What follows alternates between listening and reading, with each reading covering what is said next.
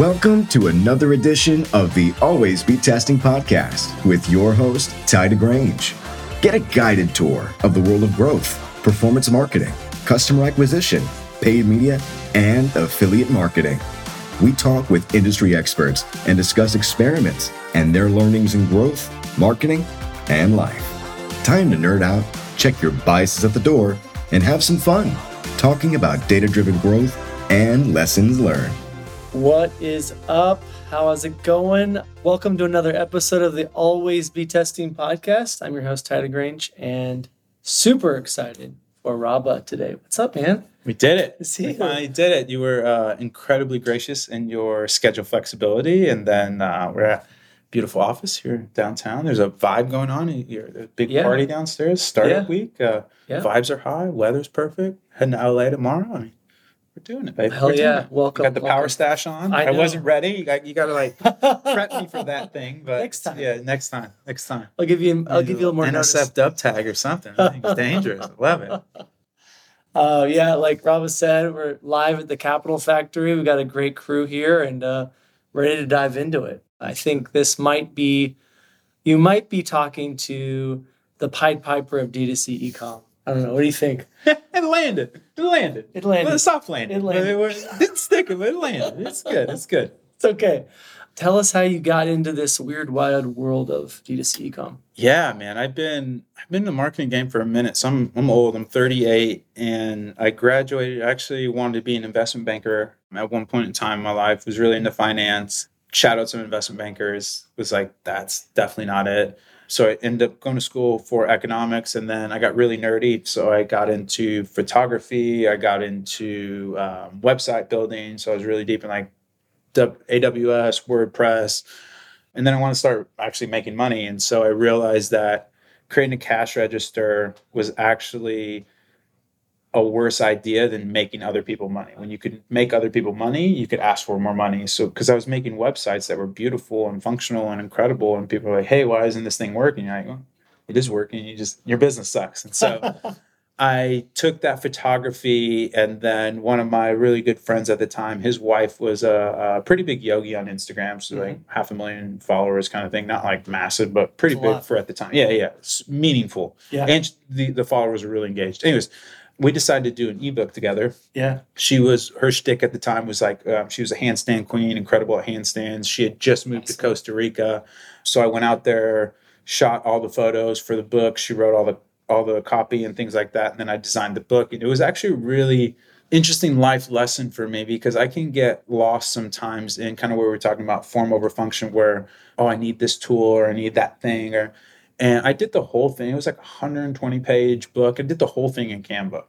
And it was pushing Canva to the limits. Like, it was breaking all the time, all this stuff. And we ended up doing 4 more books, I think, together. Yeah, I think we did 5 in total. And after that, I taught myself InDesign, which is Adobe's actual like proper print product, where it's what professionals use kind of thing. Yeah. The first, even though I did all the other ones more professional, et cetera, the first one did by far the most money. And so it's just such an interesting juxtaposition of action breeds information, and just do it. Like, yeah, a lot of times those last percentage points of getting something from 85% to 90% or 92% to 95% perfection might not be worth the squeeze. Like, you know what I mean? Yeah. Like, there is definitely a good enough, and there's definitely and I'm not against using great tools. I just think that, or at least from my experience, I use it to obfuscate my ability to create. I'm like, I need to find the right tool before I actually do the thing. Where it's just like, no, do the thing and keep doing the thing. And then okay, if there's a point that you start to degrade, then because of a structural thing like a tool impediment or something like that, 100% then get the thing. But don't not do the thing because you don't have the thing. Bias for action. Yes, so well put. And I give props to you, because I had no idea how multi-talented you are, as we do get to learn about I'm you. Old. I've had multiple lives. So. Me too. How did things kind of evolve from there into the world of direct-to-consumer EComm? Yeah. And that bridge. Tell us more about that? So once we had the book created, this was during the time of, I would almost call it like the golden age of Facebook ads. And so we would put $1 in and 6 would spit out. 2014. Yeah. So this is, around about that kind of peak where Instagram was really peak. And so this was kind of pre-feed or real stuff. This was still like main feed stuff. And so she would post on Instagram, and then we'd run some retargeting ads and just see all this in real money. You know what I mean? Like the money was we were on WooCommerce because I was building on WordPress at the time. And so that was like, so that was kind of my first meaningful foray into in absolute terms now, it's not at the scale of anything impressive. But for me, I was like, oh my gosh, like there's like, is there anything more addicting and validating than seeing those initial performance coming in from so good. It's so interesting too, because you get, like, I haven't run a proper ad account in probably like 2.5 years, because I was doing a little bit of the triple L paid at the beginning.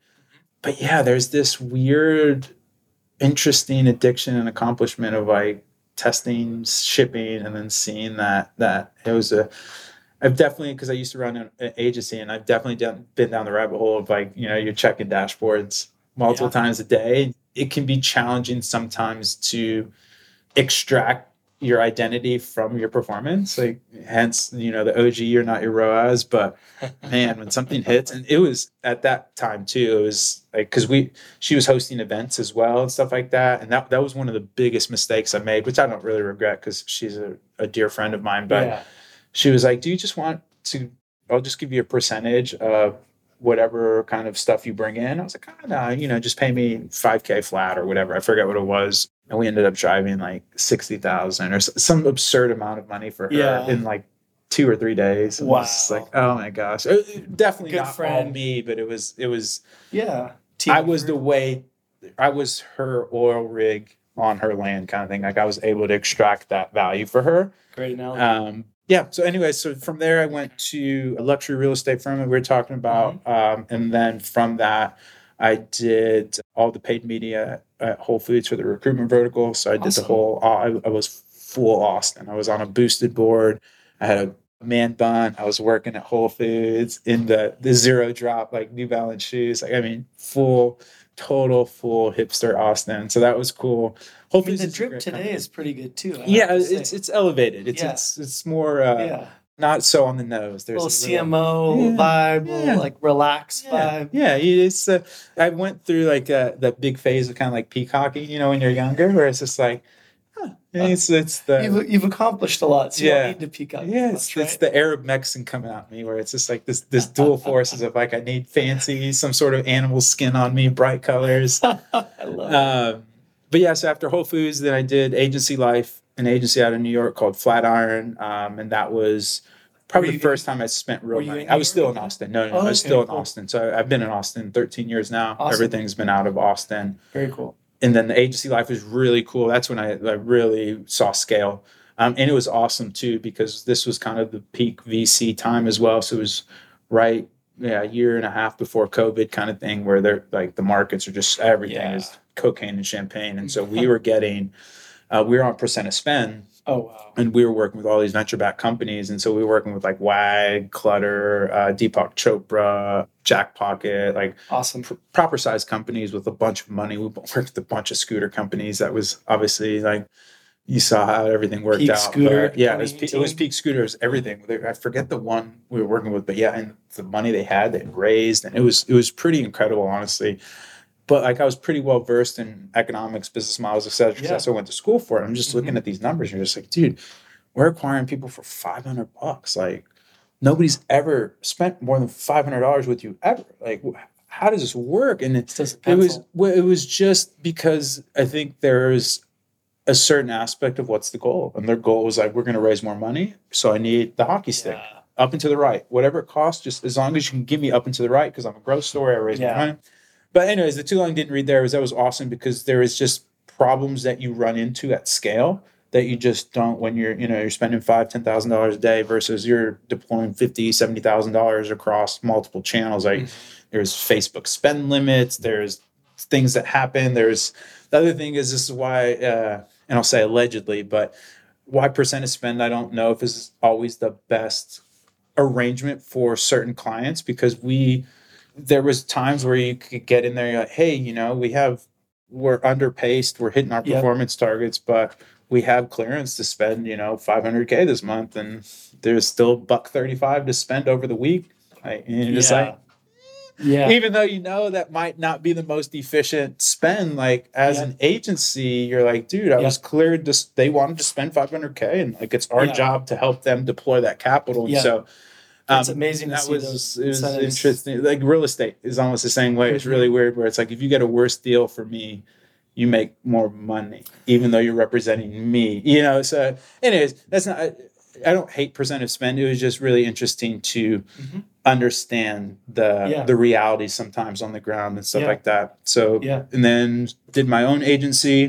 That's awesome. Which was awesome. I called it agency, but it was really more like a boutique, almost like fractional CFO or CMO, where I was partnering pretty deeply with these people, where I was just on high retainers, and then either fill in any gaps they had or oversee that at the strategic layer, reporting, et cetera, and then triple.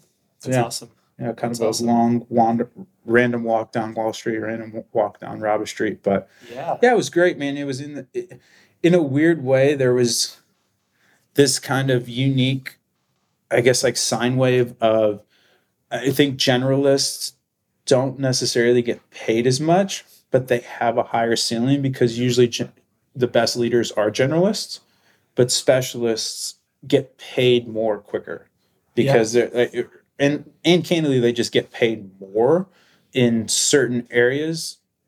Again, lower ceiling, but I have a friend that I'm super nerdy. He's like king nerd, and he codes in this very kind of archaic language that only certain people use, et cetera, but he's the like guy. It's definitely king nerd. It is king nerd. Like I'm talking about like super esoteric language, like only certain kind of like COBOL kind of shit. But like he's that guy. So whenever but he's charged like $2,000 an hour kind of stuff, because like it's so important. It's ingrained to this business, and it's like, we're not going to change our whole code base. We just have to pay somebody to fix this or do that. So there's definitely that specialist, but again, like most leaders are generalists. There might be some like engineering people that are technical, then also switch off to be a leader. But when you're a leader, you can't be an IC. Like it just doesn't work. I got to dive into some really good stuff, because you dropped some awesome things in there. Back to Flatiron experience. Obviously, those years were very different than what we're experiencing now. Yeah. But what are some things that you would say are good learnings that you got from those years that are applicable now? Yeah. I think the biggest thing that I took away from that, and I think it also solidified my understanding of how to run a successful agency, is the majority of my time was spent on data gathering and narrative building. Like, so give me the data. What's the narrative I can build around the data? And that was really the majority of the time. And then the whole goal of the meeting was to have them excited about the next meeting.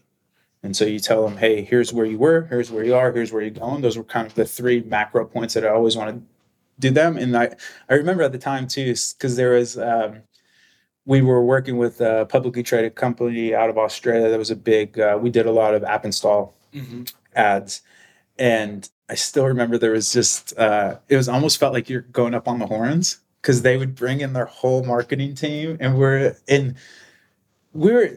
kind of another just little small digression. There was a certain aspect of like, once you charge over a certain ceiling of monthly billings, like agnostic of performance, you're getting fired. And so once we started to get into that 75 to 100K range of billings, they're just like, dude, we just paid you that much for the month. Like, we can hire an internal team, for this. And so that was a little ancillary thing. If you're running a big agency and you have these big clients, if you want to keep them, figure out some sort of stopgap or ceiling that you won't ever charge them.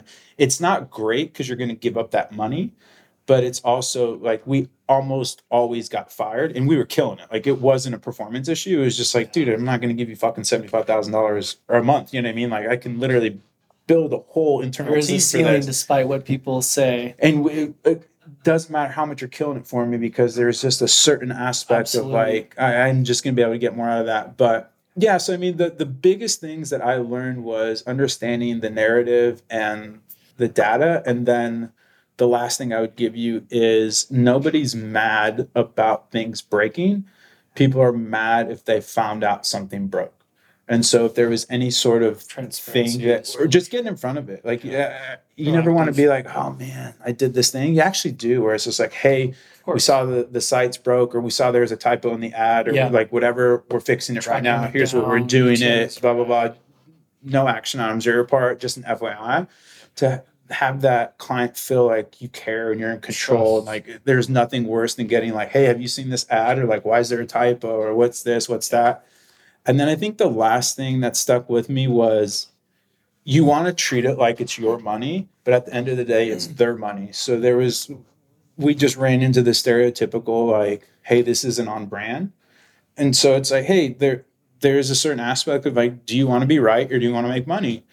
And there's some brands that want to be right, where it's just like, hey, I know this is performing for us, but it's just not on brand. And then I had another client where we had a Black Friday, Cyber Monday ad, or actually like an October ad, just to kill it. And there was a pumpkin emoji in the subject line. And, you start to get into December or January, like, hey, this isn't really aligned with is this cool? Is it making money? Cool, send it. But at the end of the day, that was, it's their money. And it's your job to shepherd it and give them guidance and advice on how they want to deploy the capital. But at the end of the day, it's their capital to deploy. And if they want to, put it in a bathtub and light it on fire, exactly. It's their decision to do it. Yep. I love what you said about narrative building. I think that's something that is not done particularly well and is such a big opportunity. Is that something you feel you've brought into your other work post-agency life? Triple Whale, FERMÁT now, I mean, your life in general? At its core, I think people experience the world in stories. And so giving people and being able to create the story, whether that's for yourself, whether that is for your business, whether that's for your partner, like I just think that the mind abhors a vacuum and coincidence. And like, it's just really hard for people sometimes to accept it is, where it's just like, dude, it just law of large numbers, like that's just where it landed. The mind abhors a vacuum. That sounds like maybe like a legit quote from a great book you read on your European adventure. Is that true? Possibly. I probably got it from a book. There's a great book called On Intelligence, which is like Brain 101. And they did an experiment in there where, so you actually have a blind spot in both your eyes, but they're in different spots. And so that's why you don't see the blind spot. And so they flashed the picture of, I think it was like a banana or something like that, to, let's see, because it's crossed. So to the left eye, which would go to the right side of the brain, which doesn't have any executive function. So you can see it, but you can't articulate it. And what would happen is people would pick out the same picture when asked, like, what are you thinking about right now? And like, oh, bananas. Like, why are you thinking about banana? Oh, because I had a banana, because I like banana. But it was actually because of the priming from that picture. And that's just how our mind works. And I don't think it's like a good or a bad thing. It's just an is, but like it's just really hard. And so, again, with great power comes great responsibility, where you don't want to mislead people. Like I think a lot of the most impactful stories are sincere and value for value. But yeah, that's where I just realized like the narrative building, if you think so the kind of 2-pillar theses, people experience the world in stories, and everybody, if they're not the owner, the only thing they care about is making their boss happy. And so when you marry those two, then you realize, oh man, like my job to be done, that this person's hiring me, is to make them look smarter, better, more awesome to their boss. So what are the stories and data that I can give them to be like, hey, look at how smart you are because you hired us. Here's the things that we're doing. And the more you can wrap up that story in a gift box, the easier it is to give to their boss. And then life gets good. When their boss is happy, they're happy. When they're happy, you're happy. Yeah. And a dirty little secret is, if people like you, you have a lot more like leeway in performance. And like you can't just suck all the time. Like there's a certain aspect of like, all right, hey, 100%. I love you, Rabah, but dude, I'm not paying you to be my friend. I'm paying you to perform. But when you have this, nice rapport and people think you care because you do care, is kind of the point. Yeah. It just worked into, and again, I don't know if it's the economically optimized thing, but the other thing that I kind of, as I got older, was just like, I like to win beautifully. And so very much kind of like Brazil with football or soccer, where it's the beautiful game where they want to win in a certain, and like I'm not a win at all cost guy. Like I want to win beautifully. And I think that unlocks a lot of doors, but also lowers some ceilings and earning potential. But at the end of the day, I think I love that. Figure out what your freak flag is and fly it. Yeah, I love that. I I double down on a number of comments often, but winning beautifully feels like it's might be coming out of the title of this one, and like it's such an epic line. Like, what, share more about that, because that's pretty powerful. Yeah, and to be fair, cool. this might be why I'm poor. No, there's a certain aspect of, at the end of the day, I can identify with it. exactly. There's a certain, really do. Like I've done some affiliate stuff back in the day, more like not even like not tainting affiliate. This is like black hat, like, you're making money, and like there's no like no offense, no honor in that money that I was making there, and I just didn't feel good about it, and so like that kind of led me to that, and so I've done things for the money in the past, and it just never really netted out for me. And the other thing is, like, I am a huge capitalist, don't get me wrong, but I think of money, I'm really into meditation. And a friend of mine, his dad's ordained Buddhist monk and just a really chill dude. Mm-hmm. And I asked him, because I really enjoy Buddhism, but there's a lot of conflicting ideals, I guess, if you will, with pure hardcore capitalism, right? Mm-hmm. And so I asked him, well, how do you think of money? Because he was actually fairly wealthy. And he was like, I think of it as energy. And so that had always stuck with me, where it's like the more energy you can put out, because it doesn't put a stigma on it, right? Like you can put energy into good things, you can put energy into bad things, but it's not like something you internalize. And so that has been kind of, so that's maybe cool. I'm not going to be like the 3 comma club, but hopefully get in the tens of millions or something like that. But yeah, I think at the end of the day, for me, that's cool.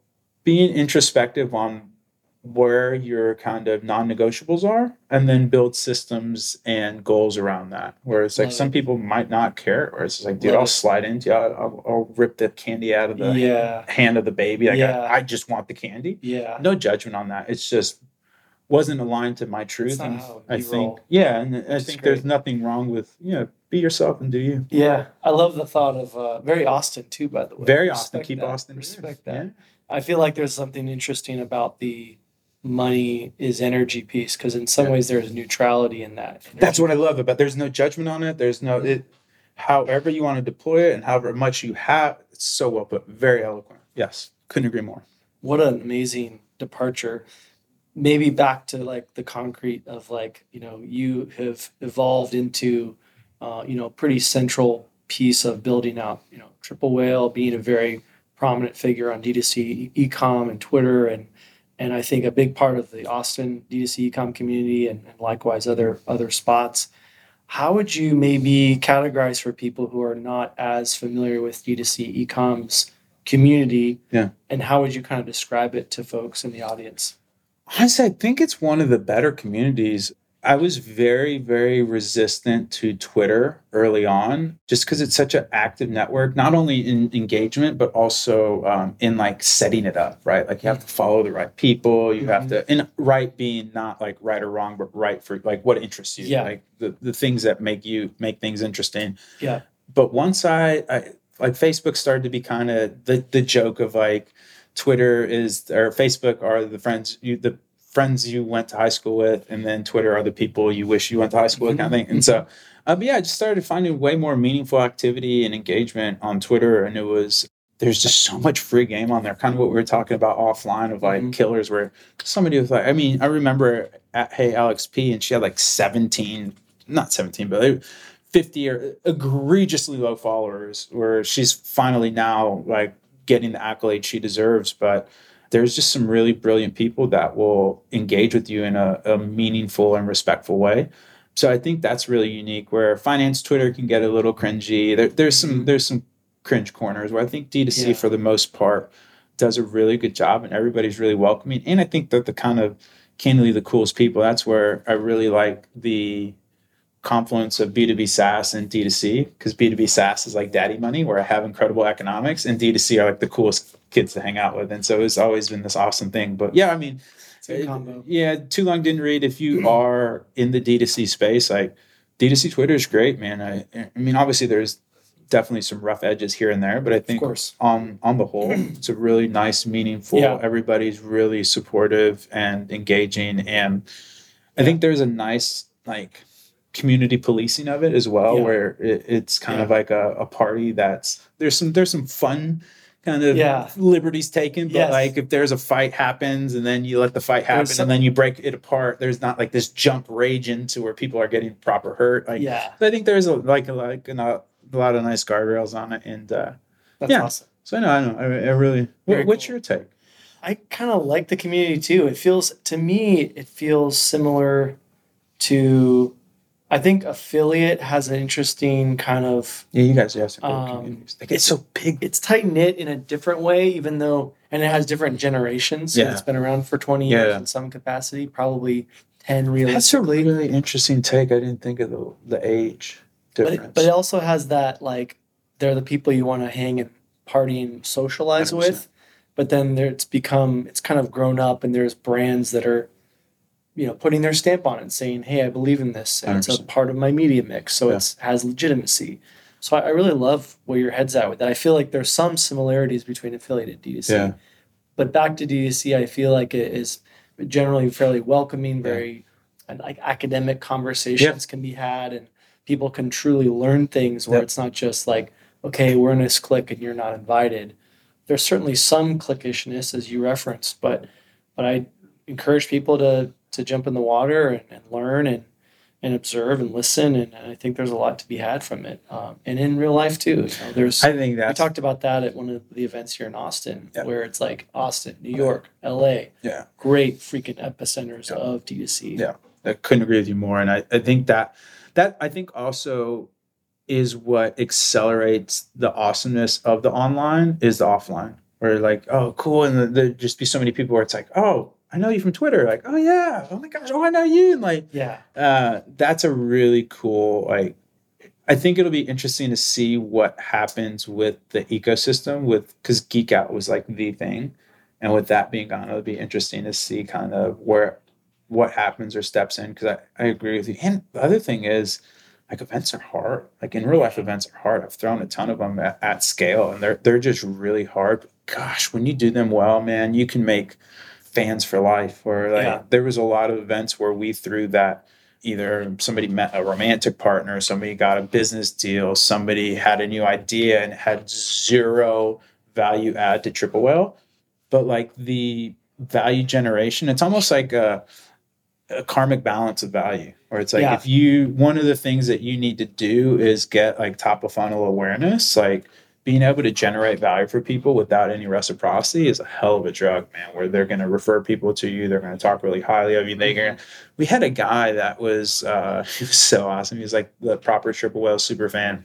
And he was just, I think it was like FinHub or something. He's like, I can't even use this. I just want to buy it because I want to support you guys. And you're just like, that's not great for a business because those are like zombie clients, but that just goes to show you the power of building like sincere relationships that generate value for people. Like Pete Triple Whale, fuck, man. People were at the company ready to run through the wall for them. People, and not to say that's not doing well now. It's just for me, there was just this, there's a certain aspect, and there was, I think it was Marissa Mayer at Google, where they were kind of just at the cusp of blowing up. And she was like, look around now, this is the best that's ever going to get, which is kind of depressing. But now I kind of see her point where it was like me, Tommy, Alexa, Colin, Kevin. We had the dopest office set up. We had a podcast studio. We had budget to do things. The company screaming. Like it was, I don't know. There's just this unique windows in business life. Because, you know, eventually you need to grow up. You need to get a finance person. You need to get HR. You need to get all this. But there's this just unique window of almost like that early 20s vibe in your life where it's like, you're naive, but you also kind of start to get resources. You start to have, you know, deep connections with humans you care about. You stop doing kind of dumb shit, but you still have a little bit of fun in you. Like, you know, you're not like my age where it's like, dude, Netflix and chill.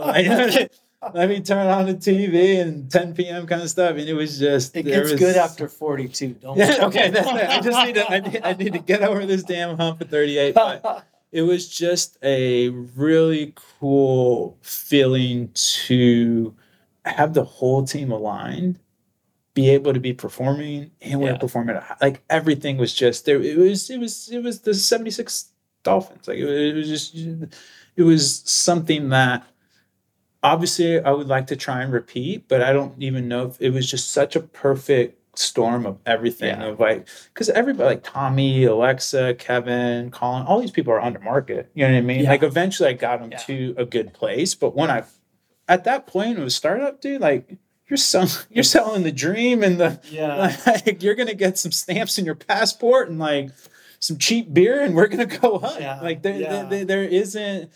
And so I mean I remember Alexa, like I was courting her for months. Tommy was, and so it was just this again perfect mix of like talent and culture and personality vibe. And like I don't know, it was great. Well, I think we joke about football and sports and music and other analogies, but I think there's something similar to, football where it's like, hey, you got someone on a rookie contract. My goodness, that's a really exciting window. And guess what? Folks are going to be earning more and more as they progress in their career, and there's a reality to that.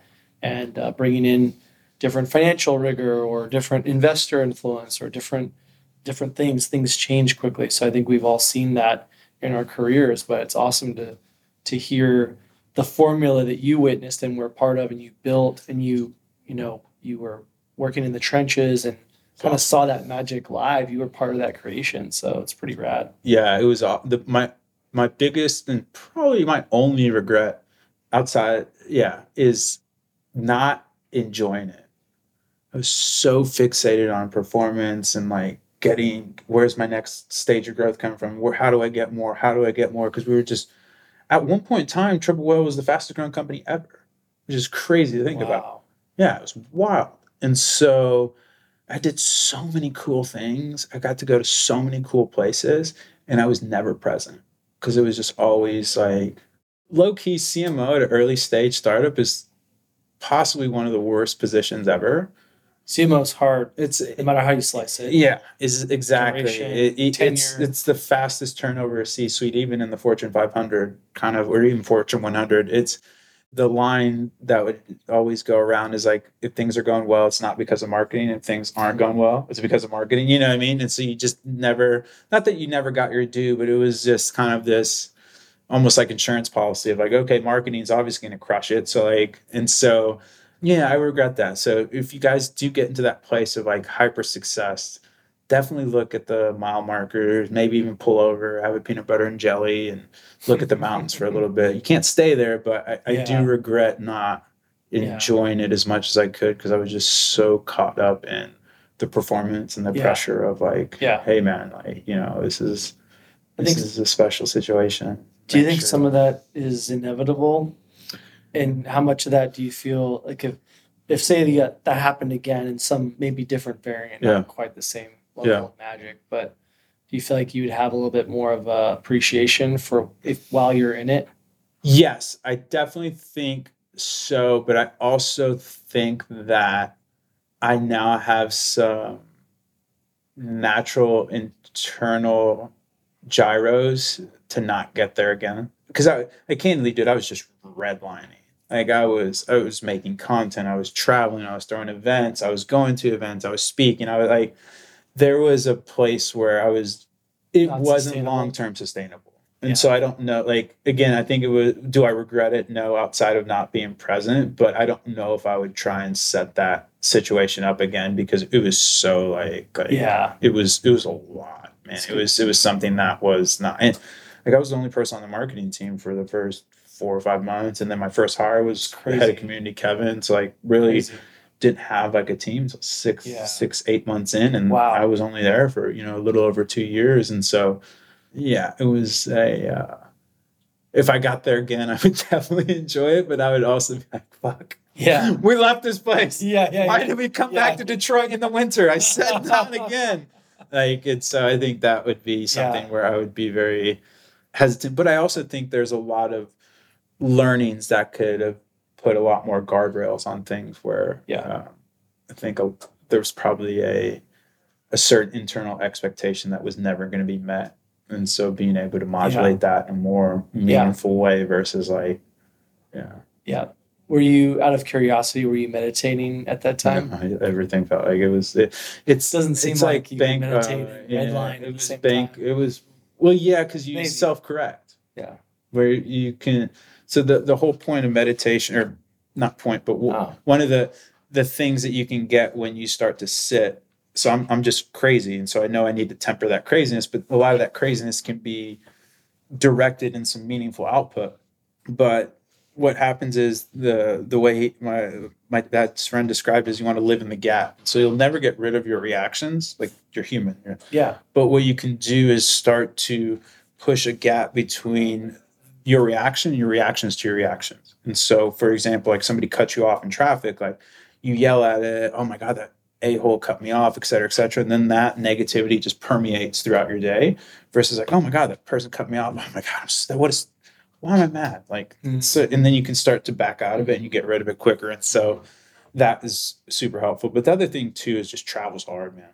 Like travel's a young man's game. And I was traveling 100%. 2.5 weeks of the month. And the other thing is like, sometimes I would land on weekends and stuff. And so like you start to lose weekends and you're back in it. And I had a friend of mine that worked for Red Bull and thought this was a really cool policy, was if you end up traveling or working on a weekend, you just get the next weekday off, which I thought was pretty cool. But yeah, I mean, this isn't, we're a bunch of kill or be killed at that point of the growth stage startup. So that's not something that you're going to float that. Yeah. No, there was not. You're always working through the holidays, but maybe it'd be interesting to kind of pull it back to like the nerdy, always be testing themes. I mean, with Triple O, there was so much learning insight. You had the dashboard of the pulse on the performance. Maybe for those in the audience who are curious, like what are some maybe interesting learnings that you could share that are not proprietary? That's like, hey, this is some of the cool trends I was witnessing, or things that are interesting or notable. Yeah, I mean, we saw a few things. A couple of them are kind of does, and then a couple of them are quasi interesting. One of the biggest ones was people that had good to great economics just won. Like you definitely need a product, but like if you have a product that has attribution, and creative, so there was I just had more gas in my car and I could go get to a more profitable place instead of having to stop at this gas station. I could actually go to this one where it just changes everything that you could do. And so the way I would describe it to people is they say you can't outwork out bad diet.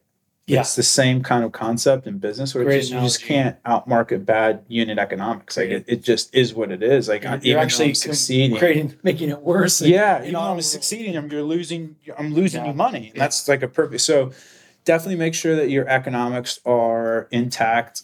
A kind of corollary to that is not all products are made for paid media. And so make sure that you're only advertising and again, this is predicated on the goal is profitability and revenue generation. Like if there's other goals at mine where it's like, I just need to move this inventory, I knew that. But assuming that you want to make the most money at the highest profit, like you need to be high margin, high velocity products. And so even when I was at running accounts with the brands, sometimes they might have 10, 20 SKUs and only 2 of them would be pushed with paid media because it's just like going back to like, I'm winning, but I'm losing. Like the other thing is you want to make sure that first interaction, because D2C usually doesn't have a retail presence, is amazing. And so the more you can make somebody feel successful and awesome, the closer to the first touch point, like you're golden. And so even if the magnitude of success is way higher, if it's farther away from that origin, it's not as impactful. So people that would have the flagship, really awesome products, and then the community was actually something that was really interesting. People that had community plays were like, so Bobby, there's some other people that had some really interesting community plays. Yeah. This is going to sound silly, but like people that planned, like really looked at, they weren't thinking like month to month, but they were like, okay, cool. And not to say that you need things like carved in stone, but they had, here's the purchasing moments we're going to create. We see some dips in revenue here. Can we launch a product? Can we do a promotion? Can we do a special holiday? And being able to generate those purchasing moments and think of things annually or at worst quarterly to understand where they're trending was something that was really interesting and meaningful. And then honestly, like, it sounds again silly, but the people that were focused on performance and not sophistication won. And so people that had not only simplified accounts, but like depending on the scale, you only needed 1 to 2 or 3, maybe 3 channels. Like very rarely did we had stores up to $500 million a year, and they were still on 4 or 5 channels. And the majority of their revenue was still aggregated to the top 2 kind of thing. And these were more so like, again, going back to those percentage points at the end where it's like, you're a Olympic sprinter, like you do need to add on some other of these things because you're maxing out these other big channels. And so I guess not super meaningful, but the one thing that I did see in the data that was really interesting, and now maybe I'll ping Alan and see if I can get access to data again, was we saw TikTok ad spend just absolutely skyrocket. There was a point in time, I remember that a friend of mine who's big spending, they got to parity almost with Facebook, and it was outspending Google, and they were spending 60, 70K a day. It's like real money. And then that just kind of blew up, which I thought was really interesting. So on my way out, like, I don't know anybody that TikTok was a big spending channel. Now it looks like it's interesting, but now it seems like it's off the back of organic social and shops more so than actual paid spend. I've seen a lot of that. Yeah. So that's interesting, but that was something that shocked me because I thought it was, looking at the preliminary data, was a runaway train. Snaps was pretty much a defunct platform, pretty much useless. I didn't know anybody that spent on that. And then the ASC and the Google performance actually really, I think that in combination with the targeting, or especially in specific Facebook, they started to figure out kind of the iOS updates and how to just get back to the closer to the glory days of like the ads are delivering, the tracking's better, the targeting's better. Supposedly it was AI where they did it because they can't, they're not allowed to, actually pass the data. And so they were just using that data to then put it through AI, and they spun up like, that was, I guess, the counterweight to spinning down the metaverse, was that's where they put all that money, was into a huge AI team that just started to help with targeting, tracking, analytics, stuff like that. And candidly, it has been way better. I mean, definitely from the iOS 14 stage to now, it's only a year and a half ago, and it's night and day. But those are a lot of people. That's super helpful. That's a lot in there. Those are the big ones. But have a great product is number one. Make sure your economics work. Be able to generate value for your community. Usually too around either consumption or ancillary things to like create at. They do the creatine gummies. He's doing all these kind of like ancillary add-on products. So people that were doing these things of like going back to that job to be done and then building, can you help this person get this job to be done better? And whether that's with your product, whether that's with an add-on product. That's so cool. Tell us about the new gig. Tell us what you're pumped about. Want to share it? Really excited. So ended up going on full-time at FERMÁT, FERMÁTcommerce.com, FERMAT commerce.com. So we do essentially like experimentation on steroids through landing pages at scale. Awesome. So right now we're working with two big brands. And so it's been great. It's been really cool to see kind of that. And then just the evolution of the product has been incredible. So right now our experimentation kind of feature is gated to kind of the super, super high-end enterprise customers, but we'll be kind of rolling that out probably early Q1. We'll be doing some cool events. So obviously the event got to have the events. We'll be doing some cool stuff around community, kind of very similar to the OG Triple L playbook. The one thing that's definitely different is right now we're servicing, I don't know what to call them, like Shopify enterprise client, you know what I mean? Where they're not like Target, but they're not these kind of, $30-50 million a year stores where it was 100 million kind of the. That's what I'm saying. Like for me, it gets to kind of like, 50 to 750 almost, where it's like, that's, maybe 750 gets quasi enterprise, but again, like the 750 is, I know, like not a unicorn, DTC enterprise or something. Where it's like this, because it's a business. It's a real business. Don't get me wrong, but again, it's not a Home Depot. It's not a Target, Best Buy.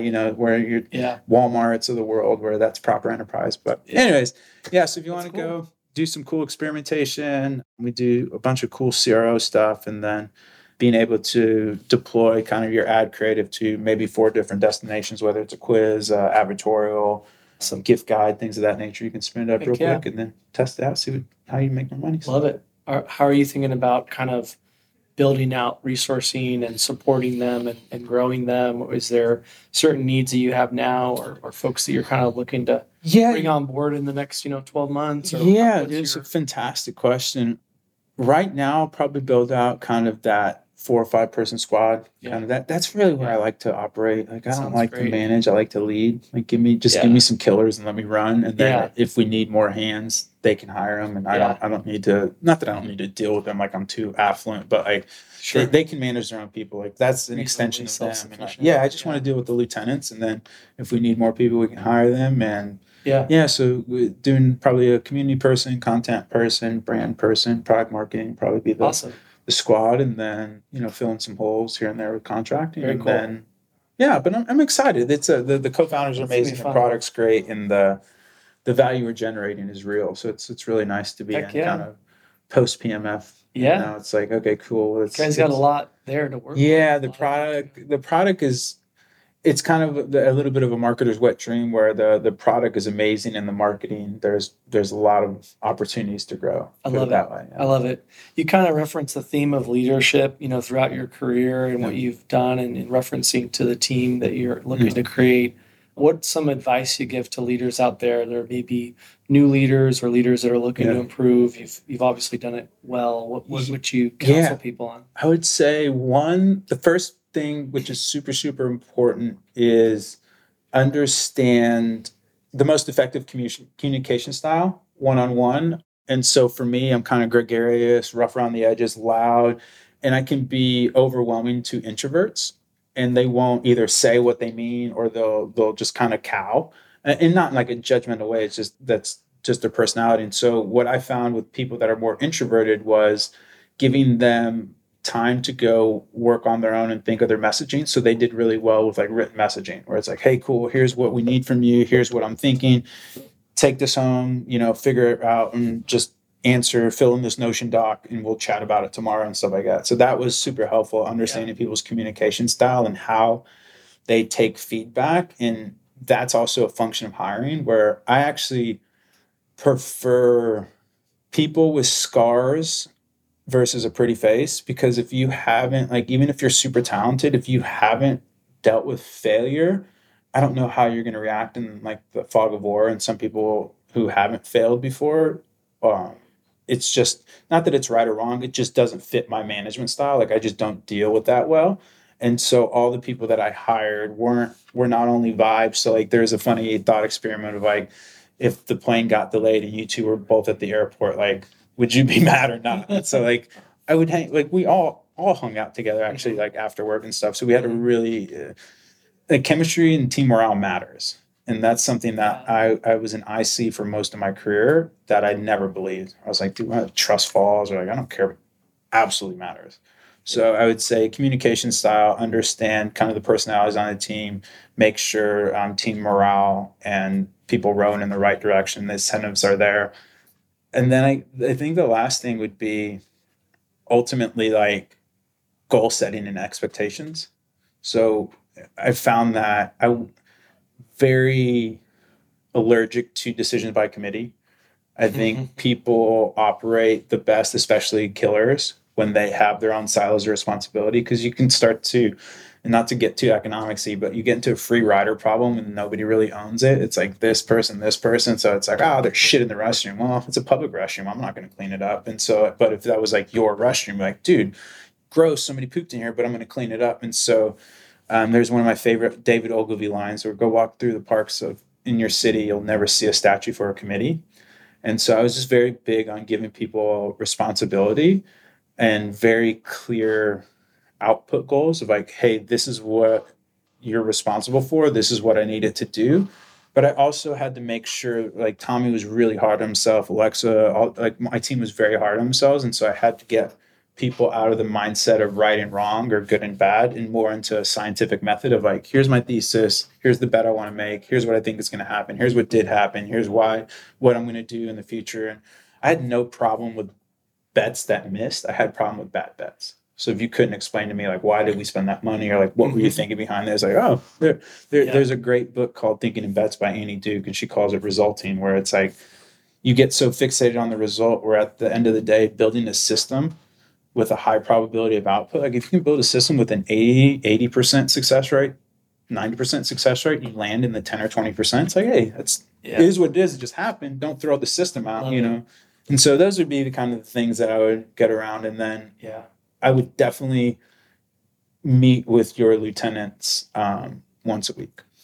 Love it. I did one-on-ones every week. And when I would travel and stuff like that, and we didn't have them, you could feel a gap. And I think like that you could feel a gap. That's interesting. Yeah, there's definitely a place that you can get to with some mind melds where, so at the beginning when I would hire my people, you ask them, hey, what do you think I would do in this situation? And then once the answer like lines up with what you were thinking, hey, go run, you know, shackles off, go cut your own wheat kind of thing. Yeah. But where you really get interesting is when you're like, no, that's not what I was thinking. It's actually better than the answer I had. Yeah. That's when you know you hired well, where you're like, that's fantastic. I didn't think of that. And that's even better than the answer I had. It's amazing. You Very go cool. do the thing. Very cool. Yeah. What do a lot of people don't know about you that you want to share?